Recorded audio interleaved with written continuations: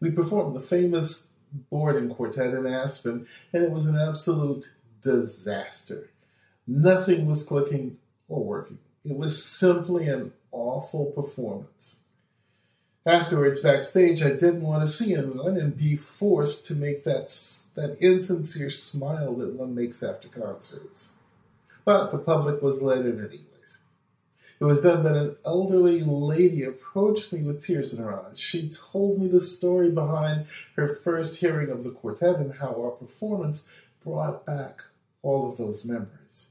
She thanked me profusely for the moment we had given her and then walked away.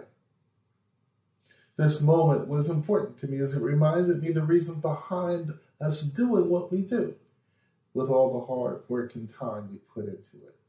It reminded me that through music, we can touch someone, and this is a beautiful thing.